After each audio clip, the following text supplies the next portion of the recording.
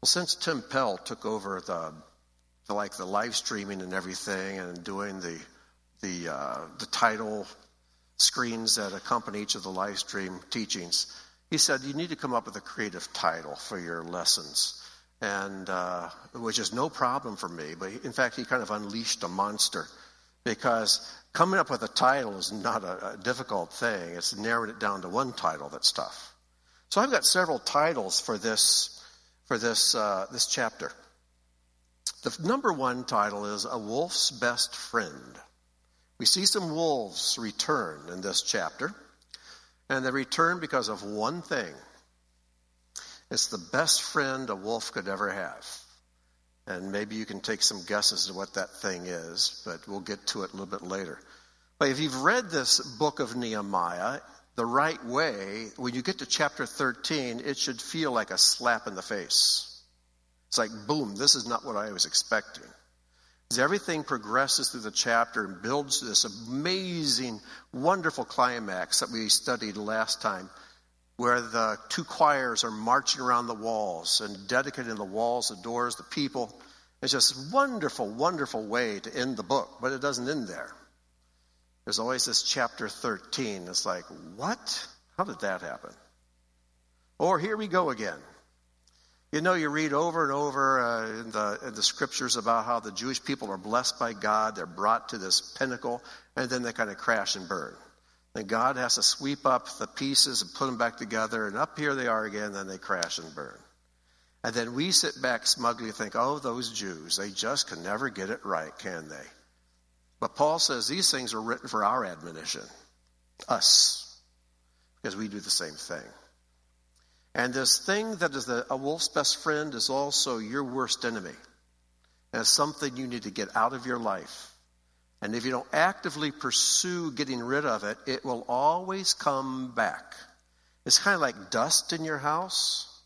You can dust your house, there's not a speck left, right? You may think, good, I've dusted so well I'll never have to dust my house again. Oh yeah, you will. Because this thing will keep just coming back and accumulating. It's natural. It's what happens. So you must constantly be on top of it and pursuing it and getting rid of it. Spiritual entropy is another name, another title for this chapter we could use. Because entropy, if you ever took physics in school, you know that entropy is this law of the universe where everything tends to wind down. Just winds down. If you don't take care of it and put energy into it, it'll just kind of down into nothing. And physicists also tell us there's only one thing in the universe that opposes entropy, and that's life. Life cycles up. But then where does life come from? It comes from God. The Bible has a term for entropy. It's called the curse. When Adam and Eve sinned, God put a curse on the earth. Not on them, but on the earth. And so entropy kicked in, and things tend to wind down. That's why you have to keep weeding the garden. You have to keep sowing seeds. You have to keep doing the things you have to do. Because if you don't, it all just runs down into just a mess. So there's one thing that opposes entropy, and that's life itself. And scientists can't explain it. Oh, they try. But they do a lousy job of explaining life. Or a preview of Messiah's return. Because Nehemiah, in many ways, is a picture of Yeshua himself, as we're going to see, especially in this chapter. So, let's get right into it. It's important as we approach chapter 13 to do a little review. So what's gone on in Nehemiah? What are the things that have happened? We need to kind of review this so we can really appreciate what's happening in this chapter. In chapters 1 through 3, Nehemiah travels to Jerusalem from Babylon, and he assesses the work that needs to be done.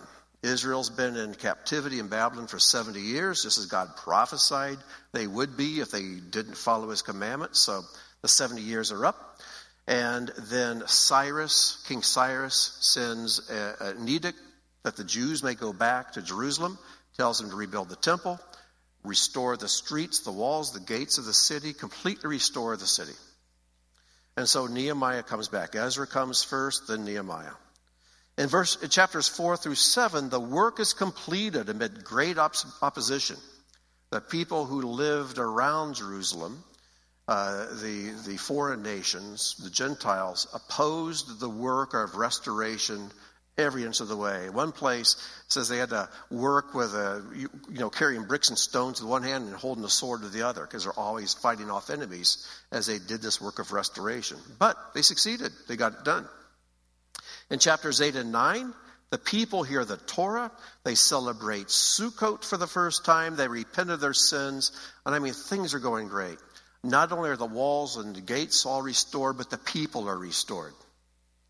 In chapter 10, this is a very important chapter, they make a covenant with God.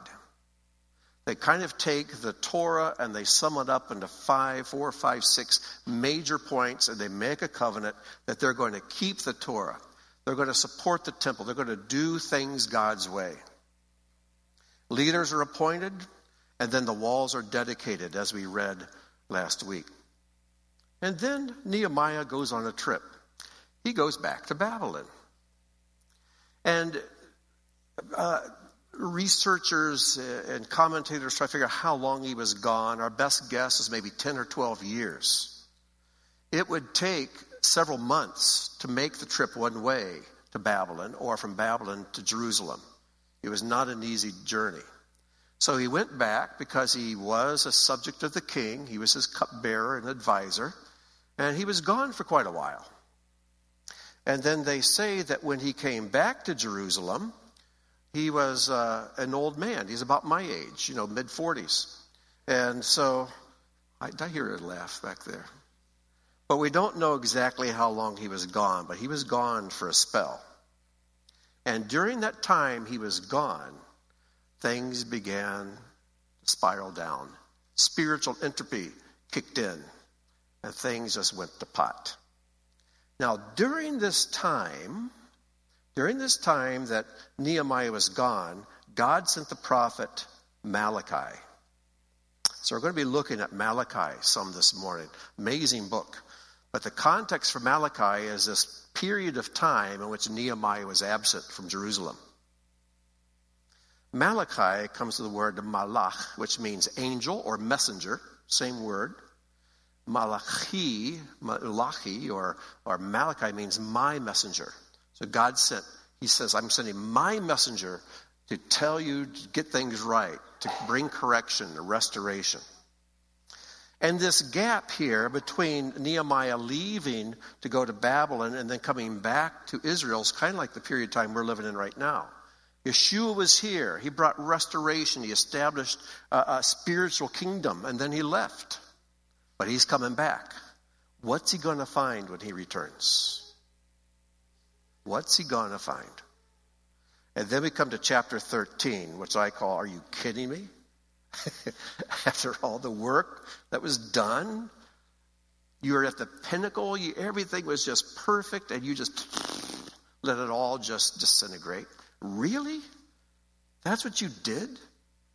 And so in chapter 13, it's like Nehemiah has to do it all over again. But here's the thing that's interesting. The walls were still in good condition. The gates were still in good condition. The temple was still in good condition. It was not a failure of the walls and the gates. It was the failure of the people. Because walls and gates can't protect you from this thing that's wired into us that if we don't fight against it, will destroy us. Walls and gates are good against the external enemies, but it doesn't protect us from the one that's always in here. And so Nehemiah deals with this inner enemy and restores things back to where they're supposed to be. So, speaking of enemies, there's one other bit of review we have to do. We reviewed the chapters of Nehemiah up to this point, but we have to review who Nehemiah's enemies were. We haven't heard from them since chapter 6. They're completely absent in chapters 7 through 11, but they come back in this chapter. Let's just remember quickly who they were. Nehemiah's archenemies. The two main ones were Sanballat and Tobiah. There's another one called Geshem the Arab, but he played a minor role. Back in Nehemiah 2:10, Nehemiah presents the letters from the king in Babylon to rebuild Jerusalem, the temple, the wall, and everything. It says, when Sanballat the Horonite and Tobiah the Ammonite. Now remember, this is very important. Remember who Tobiah is. He's an Ammonite. That's important. The official heard about it. It was very displeasing to them that someone had come to seek the welfare of the sons of Israel. So when that first order came back from the king to rebuild the city and restore it, they were very displeased. A few verses later, in verse 19, Nehemiah calls the people to start building. But when Sanballat the Horonite and Tobiah the Ammonite official and Geshem the Arab heard it, they mocked us and despised us and said, what is this thing you are doing? Are you rebelling against the king? They accused us, in other words. So they mocked us, they despised us, they accused us of being rebels by actually obeying the king and doing God's will. And then in chapter 4, the building begins. They start actually doing the work, and they can see the progress taking place as the walls are repaired. And it says, now it came about that when Sanballat heard that we were rebuilding the wall, he became furious and very angry and mocked the Jews. And then verse 3, now Tobiah the Ammonite was near him, and he said, even when they are building, if a fox should jump on it, he would break their stone wall down. In other words, they're furious as for building the wall, yet mocking the weakness of the wall. So these are bad guys. And all through those first 6 chapters, they are just nothing but a pain in Nehemiah's side, doing everything they can to interrupt the work, delay the work, stop the work, mock the work. And they were enemies, constant enemies. But after chapter 6, when the work is done, you don't hear anything from them until now. Because the moment Nehemiah leaves town, Sanballat and Tobiah, they're right back up to their old games, but more successful than before. So, let's pick it up, chapter 13, verse 1. On that day, they read from the Torah of Moses, the book of Moses, in the hearing of the people, and in it was found written that no Ammonite, now what was Tobiah? He was an Ammonite. Or Moabite should ever enter the assembly of God. For they did not meet the people of Israel with bread and water, but hired Balaam against them to curse them. You can read all about this back in Deuteronomy 23 and also in the book of Numbers. Yet our God turned the curse into blessing. When Balaam cursed, God turned it to a blessing. As soon as the people heard the Torah, they separated from Israel all those of foreign descent. And you can add the word almost. Almost. Now, why did Israel accept Ammonites and Moabites? They had already, back in chapter 9, got rid of the foreign wives and foreign people who would ensconce themselves in Israel's leadership and families. But now it's Ammonites and Moabites. Why have they tolerated these two? If you remember your stories from the Torah, back in Genesis, when Lot and his family settled in the area of Sodom and Gomorrah, when God came to bring destruction on those cities, he sent his angel ahead to rescue Lot and his family. So Lot and his wife, his 2 daughters, their 2 husbands did not come. They stayed in Sodom, but they started on their way out. The angel said, do not look back. And of course, Lot's wife looked back, turned a pillar of salt. She didn't make it. And the angel says, go to this city over here. And Lot whined. He says, oh, that's too far away. Can we just go in the mountain up here? Can we go here instead? And they went to this other town and then wound up in a cave on a mountain. So there's Lot, his 2 wicked daughters. And they figure the world's coming to an end. They'll never have children. And I tell you, this beats anything in any soap opera or anything, but this is the Bible. One night they get their father drunk, and his 1 daughter sleeps with him, becomes pregnant. She becomes the mother of Moab, which means from Av, from father. And then the other daughter gets dad drunk, sleeps with him, and she has a son named Ammon, who became the father of the Ammonites. So the Moabites and the Ammonites were Israel's cousins. They were born from Abraham's nephew. So they probably thought, well, they're okay. We are related after all. But God says that's not okay. Not because of what the daughters did, not because of how Moab and Ammon came into being, but because of what they did to Israel years later.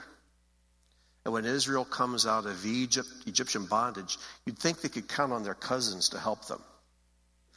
But the one cousin hired Balaam to curse the people, and the other cousin refused to provide food and water to them and did not allow them to cross their land. They treated Israel very wickedly. So God says they're not allowed to intermarry into my people. They're not allowed to intermarry. They can convert, but they can't intermarry. They have to marry a Gentile convert. They can't intermarry with the Jewish people, the children of Abraham. So, that's the backstory there. And let's continue as we read. Verse 4. Now before this, Eliashib, the high priest, who was appointed over the chambers of the house of our God. He is the high priest. He's appointed to oversee the chambers, all the rooms of the temple. Look what he did. Who was related to Tobiah, prepared for Tobiah. Now remember, Tobiah is what? He's an Ammonite. He's one of the bad guys.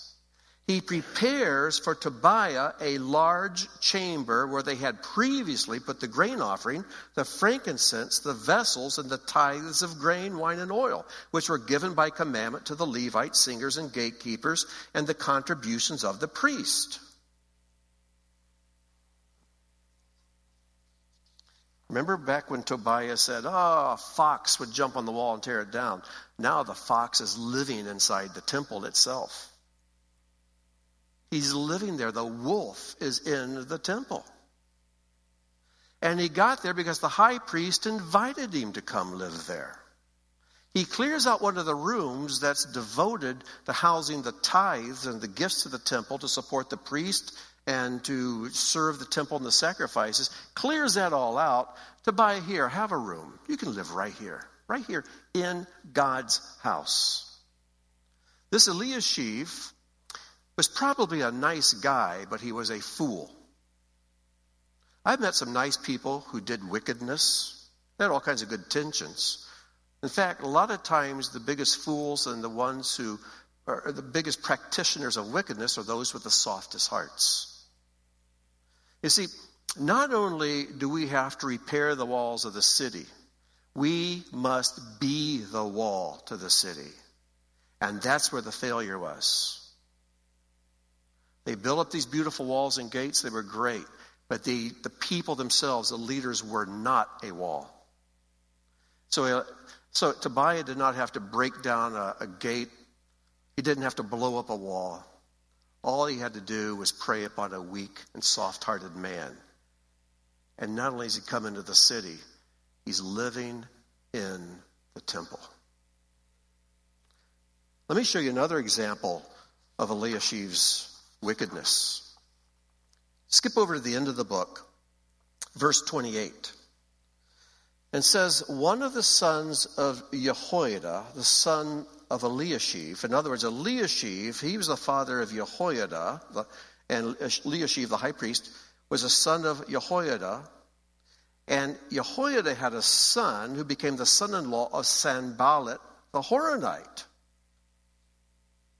So not only does Eliashib make a room for Tobiah in the temple, he lets his grandson marry Sanballat's daughter. Probably just thinking, well, I just treat them nicely. If I'm just friends with them, it'll all be okay. Oh, it wasn't okay. The rabbis, I forget which rabbi said it, says when you're kind to the, what is the word, the wicked? When you're kind to the wicked, you will be wicked to the kind. When you show this kind of a mercy to someone who's a wolf, the wolf is going to eat the one who shows the mercy. You just don't do that. We have to be a wall. We need to have discretion and discernment and wisdom. Because you have to be strong. You can't make a wall out of whipped cream. And some believers are just whipped cream. They say love, love, love, love, love all the time. But the things Eliashib did because of his affection and his niceness and his weakness actually made an enemy of God and of God's people and of Nehemiah. Niceness gone astray is a very dangerous thing. And niceness is not a fruit of the Spirit. We need to know when to be the lion and when to be the lamb. And in some instances we see Yeshua as the Lamb of God. Oh, the little lamb. So sweet, so gentle, so kind. And he was. But oh boy, there are times he rises up to be a lion. Twice he drove the money changers out of the temple with a whip, threw the tables over. He was angry. The only time it ever specifically states Yeshua was angry, uses that word, is in Mark. I think it's chapter 3, around verse 5. Yeshua goes into the tabernacle. The synagogue. He goes into the synagogue, and there's a man there with a withered hand. And everybody knows that Yeshua can heal this man, but it's the Sabbath. And the Pharisees or Sadducees are just watching to see, is he going to heal this guy or not? Because if he does, he's violating the Sabbath. And it says Yeshua was angry at them. He was angry. These were supposed to be the teachers of the Torah. We're going to try to twist the Torah into putting the Word made flesh to death. Because the moment he healed this man, it says these Pharisees, Sadducees left, began to plot how to kill him. Boy, no wonder he was angry. Yeshua is capable of anger. And the first time he came as a lamb. Do with me what you want. You want to accept me as king? Great. You want to crucify me as a criminal? That's your choice. I'll submit to whatever you choose for me. But when he returns, it says the Lion of the tribe of Judah, the world will submit to him. Okay? We need to have both of these natures within us if we want to be like Messiah. We need to be a lion when we need to be a lion. We need to be a lamb when we need to be a lion. God help us if we get those two confused, because it's so easy to do. I can think of so many times I was a lion when I should have been a lamb, and a lamb when I should have been a lion. We need to be clear-headed. We need to know God's word. We need to know him. We have to have courage to be what we need to be. To be a lamb and submit to insult. Submit to the harm people do to us and not complain. Just absorb it. But then to stand up with courage and be a lion, if there's 1,000 arrayed against us, encourages us to do what's wrong, we become a lion. We become the wall. So you need to know when to be the gate and open. You need to know when to be the wall. Say, nope, you shall not pass. So anyways, how did all this happen? Well, Nehemiah tells us. Going back to verse 5, which he just read, he's talking about Tobiah doing this. Verse 6, Nehemiah says, while this was taking place, I was not in Jerusalem. For in the 32nd year of Artaxerxes, king of Babylon, I went to the king. And after some time, we think maybe 12 years, I asked leave of the king and came to Jerusalem. And when I understood the evil that Eliashib had done for Tobiah, preparing for him a chamber in the courts of the house of God, I was very angry, and I threw all the household furniture of Tobiah out onto the curb. That's my reading. Then I gave orders, and they cleansed the chambers, and I brought back there the vessels of the house of God with the grain offering and the frankincense. So Yeshua is cleansing the temple and throwing the money changers out. It wasn't the first time somebody had done something similar. Nehemiah was the first. He went in there. He saw what was going on. There was no confusion in his mind about what was right and wrong. And he took action. And he took Tobiah's stuff and this old man just took it and threw it out. Just threw it out of the temple. Just threw it out, let it break and crash and get scarred up. Dumped it all. And then he had everything brought back in that was supposed to be there originally. Sometimes we need to do that in our own life because we're temples after all. Yeshua's going to do it when he returns. Maybe we should have a good yard sale before he gets here.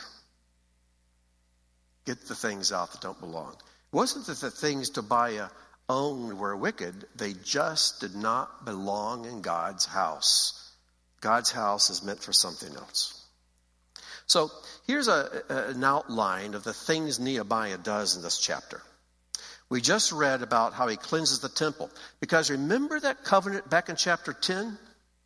Part of that covenant was to maintain the temple and all the things that were needed for the temple worship. That had fallen to pieces. Nehemiah restores it. The second thing Nehemiah did was to restore the tithe. Look at verses 10 to 14. We'll just read a few of we'll read 10 through 12. He says, I also found out that the portions of the Levites had not been given to them, so that the Levites and the singers who did the work had fled each to his field. The Levites just left. They couldn't put fire on the altar. There's no wood. They couldn't put sacrifices. No sacrifices. They couldn't do the incense offering. There's no incense. Nobody was maintaining the things they needed to do the work. So it had not been given to them, so that the Levites and the singers who did the work had fled each to his field. So let's just go home. There's nothing to do here. So I confronted the officials and said, why is the house of God forsaken? And I gathered them together and set them in their stations. Then all Judah brought the tithe of the grain, wine, and oil into the storehouses. Because this leader took courageous action, restored things where they need to belong, the people were like, yes, things are going back to normal, and they bring the tithes in. But they didn't want to bring tithes in if Tobiah is just going to sit on them and eat them and sell them and do with them what he wants. And this restoring the tithe is part of the covenant of chapter 10, which the people broke. Another part of the covenant in chapter 10 was to keep the Sabbath. And when you go down to verse 15, Nehemiah begins to address this. In those days I saw in Judah people treading wine presses on the Sabbath, and bringing in heaps of grain, and loading them on donkeys, and also wine, grapes, figs, and all kinds of loads which they brought into Jerusalem on the Sabbath day. And I warned them on the day when they sold food. I want you to think about something here. They're treading the wine presses. They're bringing in wine and grapes and figs, all kinds of loads. Where did all these things come from? From God's blessing. God had blessed them with all of this stuff. And God said, take one day out of 7. Take the Sabbath day. Keep it holy. Don't do any work. Make it holy. Think about me. Come to me. Spend time with me. It's like, we don't have time for you. We're too busy enjoying the gifts you've given us. I remember when I was a little kid, I was not very socially astute. The other little kids in the neighborhood, actually, he wasn't socially astute. Anyways, he said, Grant, I'm having a birthday party on such and such a day. And if you can't come, just send a present. That's what he said. Just send a present. And that's kind of how we are with God. God, it's okay if we don't spend any time together if we do that, but please bless me. Please give me stuff. So as you read through these verses, you see how they violated the Sabbath day. Skip on down to verse 19. It says, as soon as it began to grow dark at the gates of Jerusalem before the Sabbath, because the Sabbath begins at nighttime, right, at sundown, I commanded that the doors should be shut and gave orders that they should not be opened until after the Sabbath.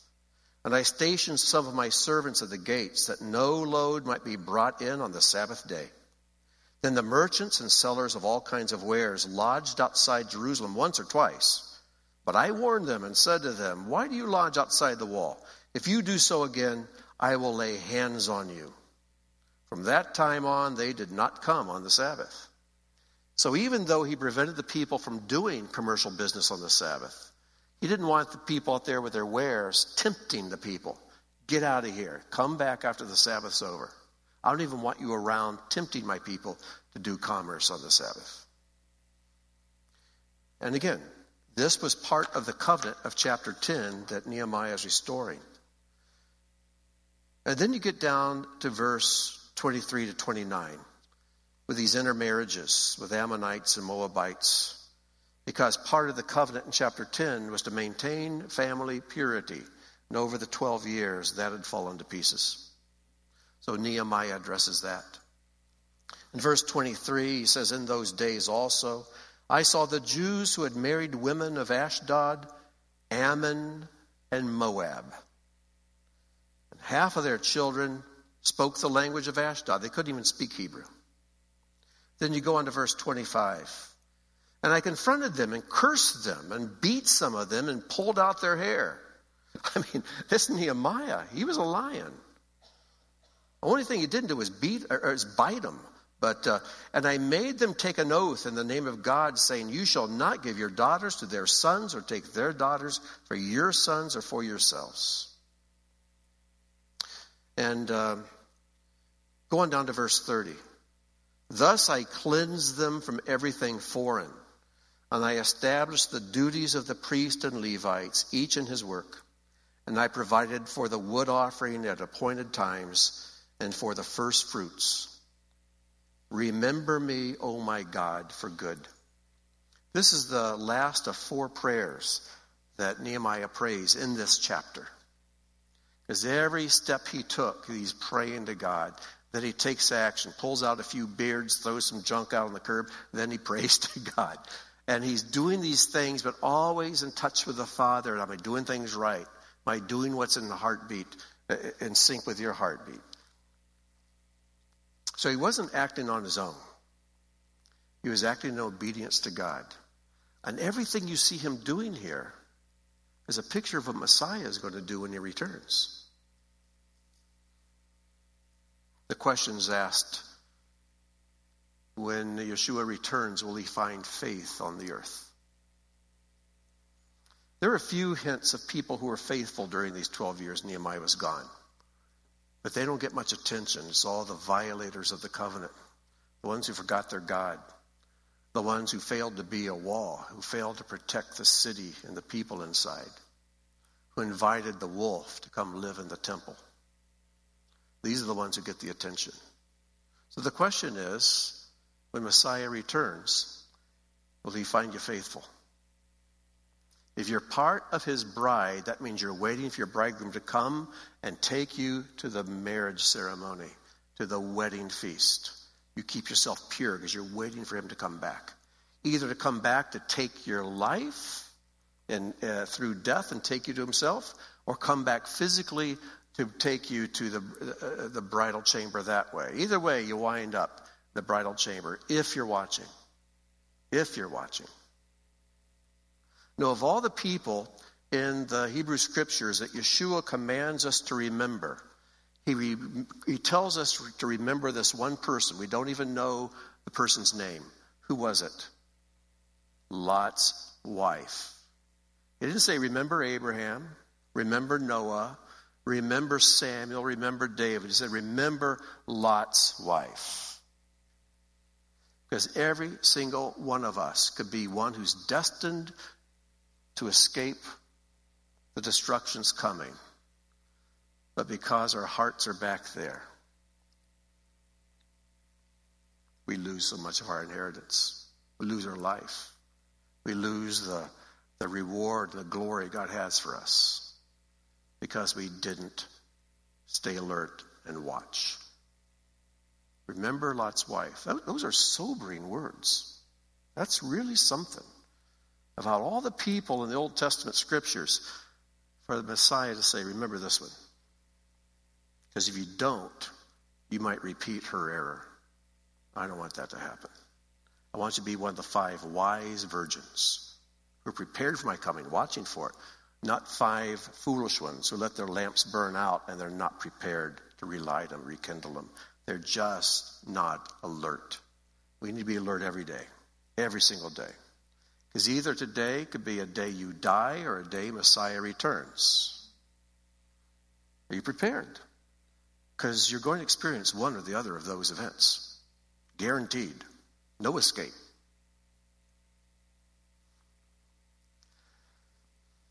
So what is the wolf's best friend?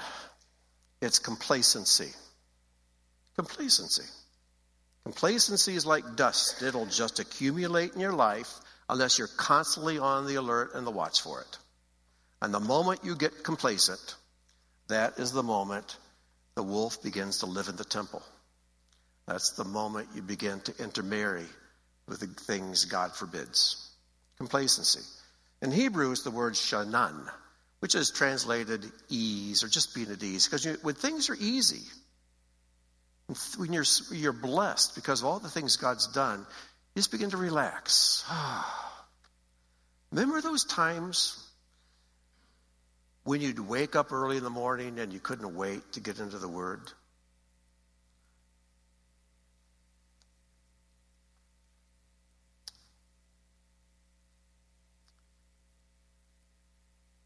When you look forward to times of prayer?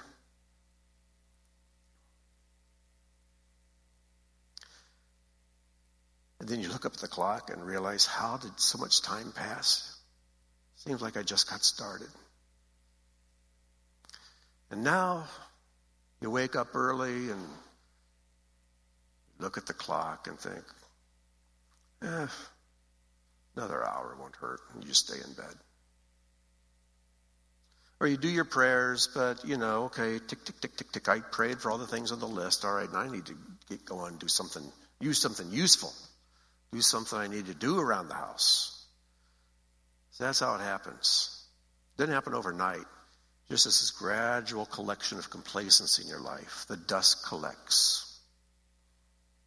Because things have gotten easy. This is the place that really, I think, warns us. This is where the word, I think it's only used 4 times in the Bible, but Job 12:5. In the thought of one who is sha'anan, who is complacent, there is contempt for misfortune. Nothing bad's going to happen. Everything's good. God's blessed me. I'm a believer. I'm in a great community. I'm doing my thing. It's all good. What can go wrong? But it is ready for those whose feet slip. In the thought of one who is complacent, there is contempt for misfortune. It's not going to happen to me. But it's ready for those whose feet slip. Complacency is slippery stuff. It's very slippery stuff. Complacency is like democracy. If you're not constantly protecting it, not constantly serving it and promoting it and teaching it and passing it on, it slips away. Your freedoms slip away, and the next thing you find, you wake up and you're in a socialist country. There are certain things that have been given to us, but they had to be earned. They had to be earned at great cost. And if you don't continue to put energy into them, entropy takes over, and they just dissolve down into nothing.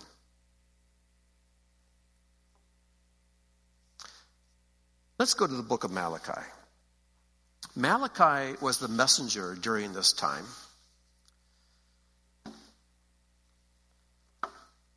And so the words of Malachi really intersect in a powerful way with the events in Nehemiah. Because you wonder, how did things get so bad in 12 years? Well, read Malachi and it kind of gives you an account. This may be a little heretical, but I call Malachi the book of dumb questions. Because in this book, people are asking dumb questions. They're really dumb. God doesn't ask dumb questions. These are questions the people are asking because they've come so dull, so dumb, so self-centered, so complacent that they start asking really dumb questions. I mean, look how the book starts out. Chapter 1, verse 1. The oracle of the word of Adonai to Israel through Malachi. I have loved you, says Adonai. But you say, dumb question number 1. How have you loved us? I don't see no love.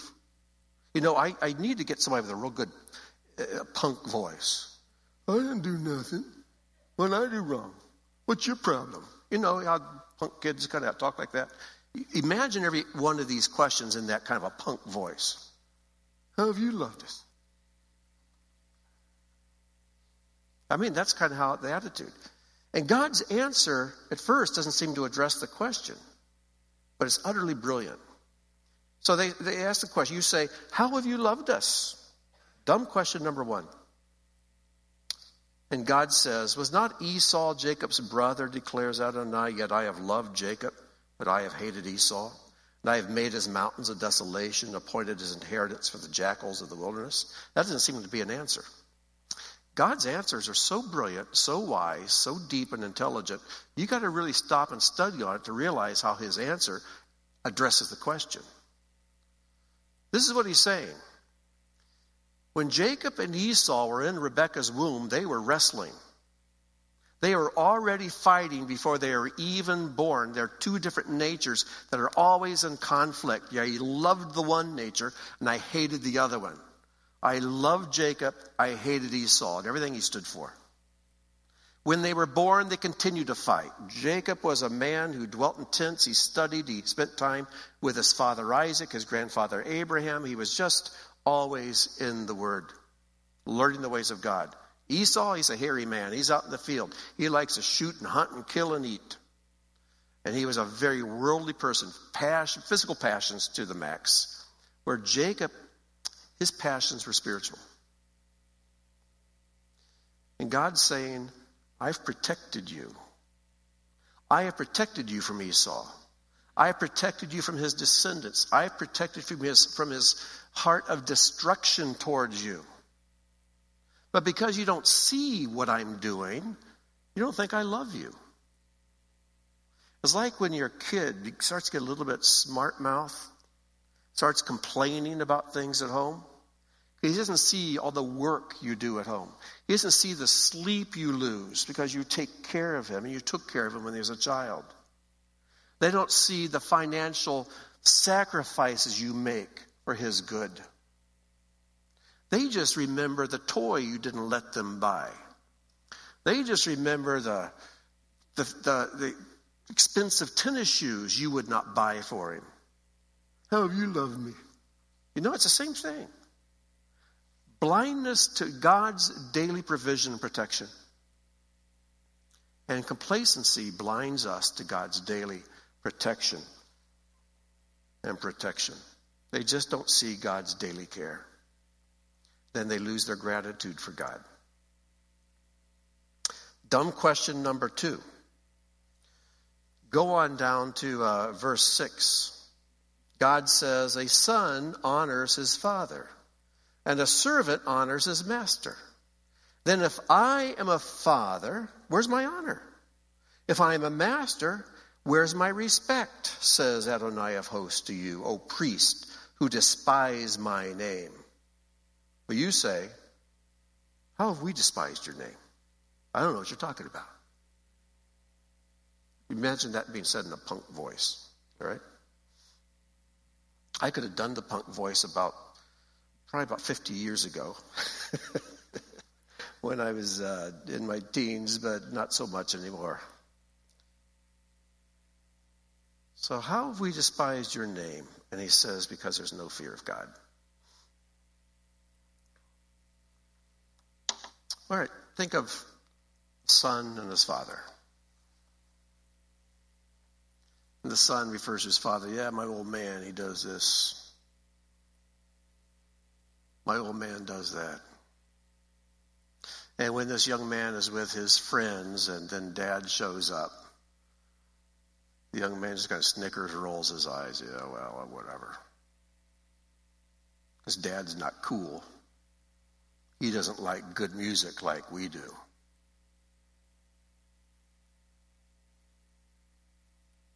Dad's old. And just the attitudes by themselves without even saying anything, because they show no respect for their father. You know, the Torah commands us that when a gray-haired person comes into the room, younger people should stand. That's all they have to do. They don't have to say anything. Just stand. It's respect.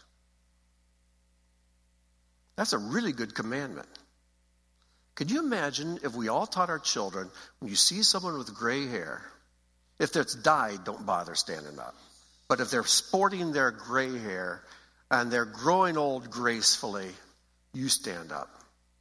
Because you show respect for the old. Towards the young, you have to be careful. But you respect the old. Because they've walked this earth a lot longer than you have. They've gone through a lot more than you have. And they've suffered a lot more than you have. And they've gathered a whole lot more wisdom than you have. You stand up in front of them. They've survived. We just taught our kids to stand up. Can you imagine? The respect they would give their parents, the honor they'd give them. So God says, there's no fear of me. There's no respect of me. You don't stand in awe of me anymore. You treat me with casualness. You're complacent. And then stupid question number 3 comes right on stupid question number 2's heels. Verse 7. You are presenting polluted food upon my altar, but you say, how have we defiled you? How have we polluted you? In that you say, the table of Adonai is to be polluted, despised. So dumb question number 3. His answer is this. When you present the blind for sacrifice, is it not evil? When you present the lame and sick, is it not evil? Why not offer it to your governor? Would he be pleased with you? In other words, you give me things that you don't even want yourselves. You give me things that you don't want. You give me things that really don't cost you anything. There's really no sacrifice there. And so your act of sacrifice, your pretend sacrifices are actually polluting my altar. They're polluting me. You're defiling who I am.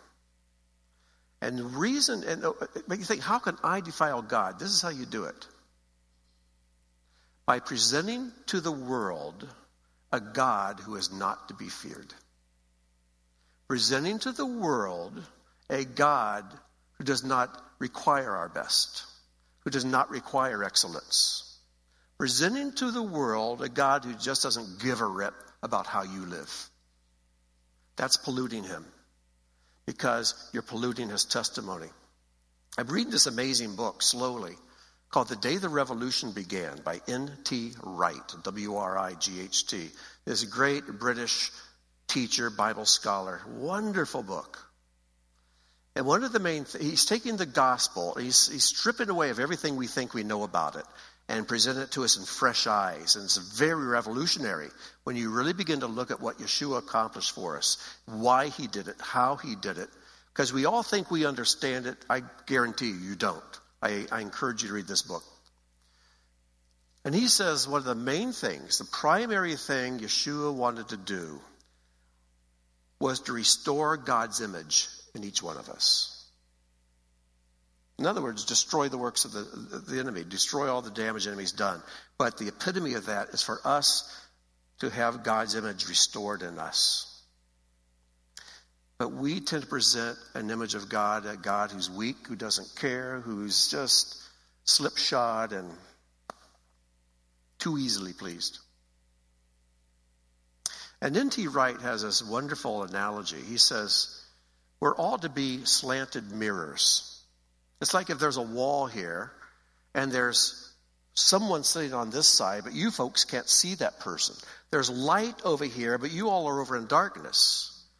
Each one of us is like a person who's here on the outside of the wall. And we are a mirror. And if we tilt our mirror just right, the light of God, the light of truth hits us and we reflect it to a dark world. But we have to be clean. We have to be in the right place. We have to be in the right position where we're always seeing him, but we're tilted towards the world so they can see him through us. You see God's image through me. Each of us is to be that slanted mirror. Each of us to present the image of God to the world around us. Adam was made the image of God. That image was marred through sin. Through Yeshua, that image is to be restored. But it takes our effort as well. It takes our effort and our energy. So moving on, we have a few more dumb questions. The next one is over in chapter 2, verse 13 to 14. This is another thing you do. You cover the altar of Adonai with tears, with weeping, and with groaning, because he no longer regards the mincha. It says offering in most translations, but it's a specific kind of offering. A mincha offering is a grain offering, but it also means thanksgiving. It's to be a thanksgiving offering. A thanksgiving offering is to be offered in joy. These people are moaning and groaning while they do it. Because he no longer regards the thanksgiving offering or accepts it with favor from your hand. Yet you say, why? Why won't you accept my offering? I translate that as, why won't you accept me? Because whenever you brought an offering, it was a picture of you giving yourself to God. It was a picture of you going on the altar, giving yourself completely up to him. So when a person asks, why won't God accept my offering? What you're really asking is, why won't God accept me? And his answer is brilliant.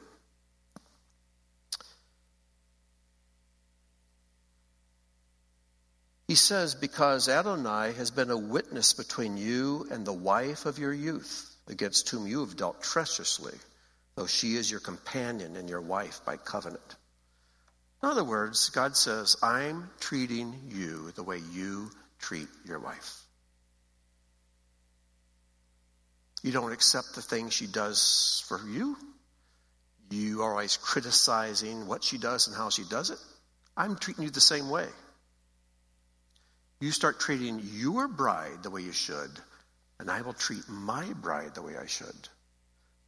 But your relationship with your wife is a perfect representation of my relationship with you.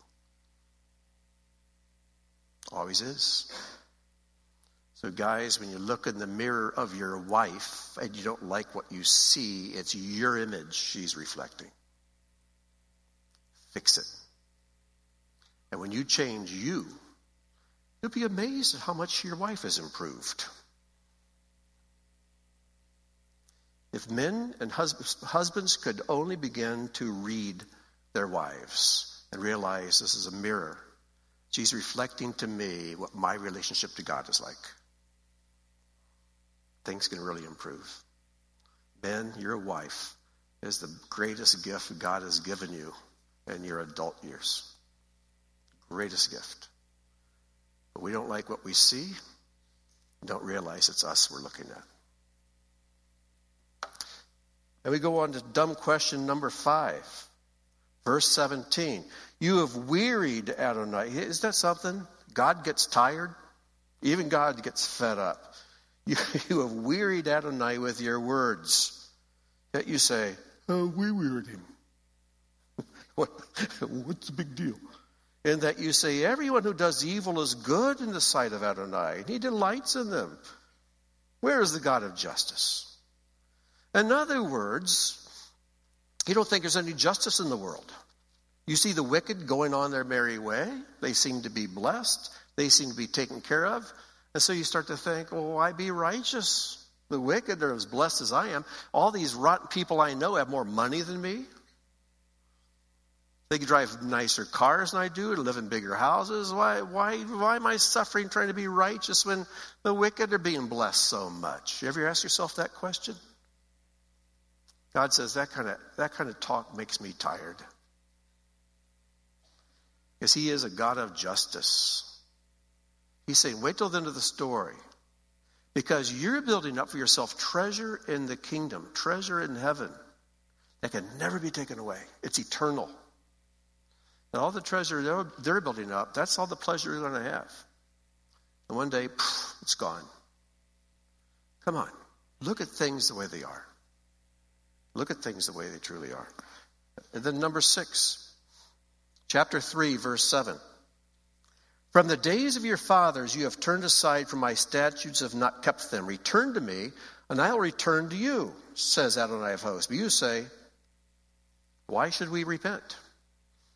Yours may say, how shall we repent? But the Hebrew there is b'mei nushav. And b'mei can mean how or why. Why should we repent? What do we have to repent of? What did we do wrong? And he says, because you have robbed God. What? I never robbed God. How did we rob God? That's dumb question number 8. Will a man rob God, and yet you are robbing me? But you say, how have we robbed you? He says, in tithes and offerings, by taking what isn't yours. Notice something. We need to quit thinking of tithing as giving something back to God. Let me give you a new image of what tithing is. Someone hires you and says, I have a task I would like you to perform, and if you do it, I will pay you $900. You think, okay, I can do that. That's a good wage. Absolutely. Where do I sign up? So you start the task, you do a great job at it, and then the person who hires you say, wonderful, thank you very much. Would you do me a favor? Just go in my office. I need to leave, but in my office, just go in there, and on the desk, you'll find your money. And you go in, you see 10 $100 bills laying on the desk. 10 of them. Now, you agreed to work for 9. But you see 10. The question is, do you take your 9 and the extra one?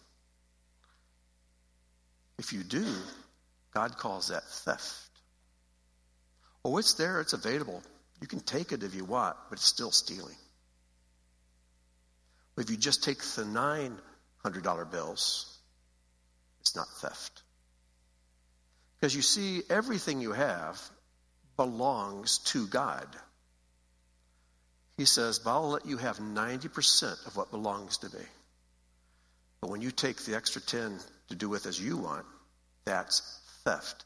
That is the original sin Adam and Eve committed. Stealing from God what was his, not theirs. That puts a new spin on tithing, doesn't it?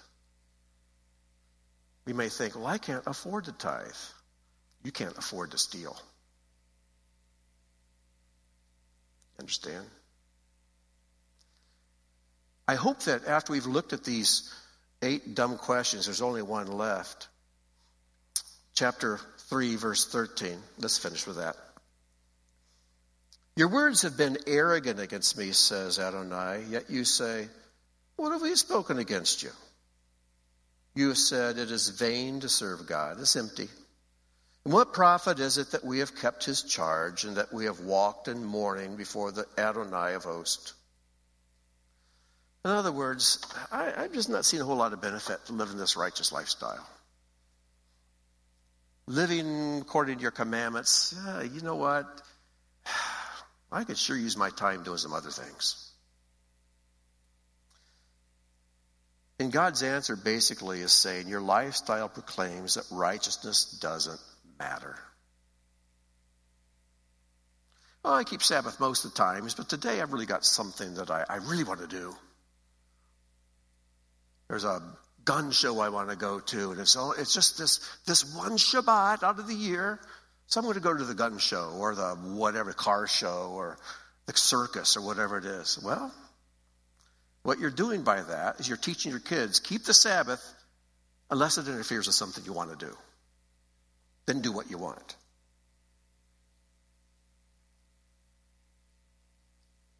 When you do that, when you live like that way, you're telling your children, you're telling the world, God's commandments they're just there when you have nothing better to do. But if it costs you something to keep the Sabbath, if it costs you something to live a righteous lifestyle, not so much. We need to be real careful with the message we send our children and people around us. There are some things in God's word that are negotiable. There are some things that are not. Now, if a life is at risk, you can break the Shabbat. If you have to take care of your animals, get an ox out of the ditch, do it. Even if it's Shabbat, God cares about animals. But boy, if it's just entertainment or a business transaction or something that is interfering, you still keep the Shabbat. It makes sense? You get a glimpse. Malachi gives us a glimpse into the thinking of the people, how complacency had taken over, and how they had failed to be the wall. We have to be that wall. We are living stones. We're being built up into a house of God. Houses are made of walls. We need to be the wall. Understand? I promised you last week I'd give some time for questions. And even though we've gone about 5 minutes over, I'm going to open it up for questions and comments at this time. And not to make you nervous, but people around the world are listening right now. But that's okay. It's just us here. So, Adam, can we get a microphone over to Adam, please? Thanks. I got to turn back to my page. I didn't know if we were ending early for announcements, so... Well, actually, you got did you find the page? I mean, I've got... I was really going to make good use of time and make an announcement. Okay, then I'll take my time. You tell me what you want to do. I can wait. Well, I got to look for the announcement. You're in charge. I mean, I'll talk then. Okay, go ahead. So, here we go. Over at the end of Nehemiah, back in chapter 13, verse 30, I believe it is, where it talks about, we've just led into the men with, who've had the wives who are foreigners. And when you first read that, at least maybe it's just me, you picture all of these guys and then on one side of the fence, and then you picture all their foreign wives and foreign children being sent away. But I think both verse 30 and the book of Ruth kind of shows this pattern for you stop being the foreign people and you become God's people. That the crime itself was the fact that these people retained their foreignness. It says, I purged from them their foreignness, and then it says, I assigned duties for the Kohanim, and we know that the duties for the Kohanim and the Levites in the past involved teaching people how to discern between good and evil, between holy and unholy, common and profane. We see that listed in Ezekiel and in the core principles of Beth Tikkun, that the role is to teach the discernment. And that's that very pattern we see in Ruth. You have a foreign wife who comes and she attaches herself to Israel and becomes part of God's set-apart people. And that was the crime. Right. Right. Yeah, and also, when you look at practically, sending a wife away, because they did send wives away. It's like, how could you do that? I don't know. I don't live back in whatever it was, BC. Life was different then. We tend to think life today is normal, but life back then was weird. Well, to them, their life is normal. Our lives would be weird. So, but the main thing is, we know that these things are written for our edification. Not that you need to be careful you don't marry a girl who's a descendant of Moab. That's not the thing. But what's the spiritual application? There are certain things God tells us, do not attach to that. Some of those things might be shows you watch on TV. Might be to places you go. Might be friendships you form. God says, no, don't do that. You're to be a holy people. There's plenty of room for pleasure and joy and fullness of life within the rules of the Torah. But when you go outside of that and you start uniting, becoming one with things that I say don't, now we've got a problem. So we need to ask ourselves, what are the things I've attached to? What are the things I'm attached to and that fruit is being reproduced in my life? Like being married to a wife and having children. So I guarantee you, if you're investing your life in things God forbids, you're producing kids. You're producing fruit. And it's ugly. And it's distracting and it's hurting other people. Right? We have to look at what's the application in our own life. But to go back, it seems so harsh to tell some wives to go away. But then, what if they do convert? They're no longer a Moabite. They're like Ruth. They become a Jew. That's a different thing. Yeah. Anyone else? Any other comments or questions? Thank you, Adam. Yes, I see Quentin back there. It's kind of funny that we talk about complacency in this teaching because I've been listening to a podcast that's been talking about like a lot of discipline and things like that. And the podcaster mainly talks about warfare because that's his background, and I share that background. Yeah. And it's kind of funny the parallels you see between warfare and life and faith. And one of the things when I was deployed to combat zones, when you come back to the bigger bases, when you feel a little bit more protected and insulated, there'd be stenciled everywhere. I mean, everywhere. The simple phrase, complacency kills. Complacency kills. And it's so funny when you said that, you go, well, who's the wolf's best friend? And I'm thinking, it's got to be like something like time or something like that. And then complacency. And then instantly I'm like, complacency kills. Yeah. Great. That's I'm great. seeing it again. Yeah.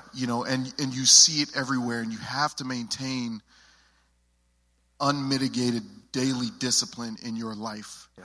Because you can feel yourself slipping, and you wonder why, and you look around, you're like, what's happened? What's changed? And you're like, I haven't been disciplined.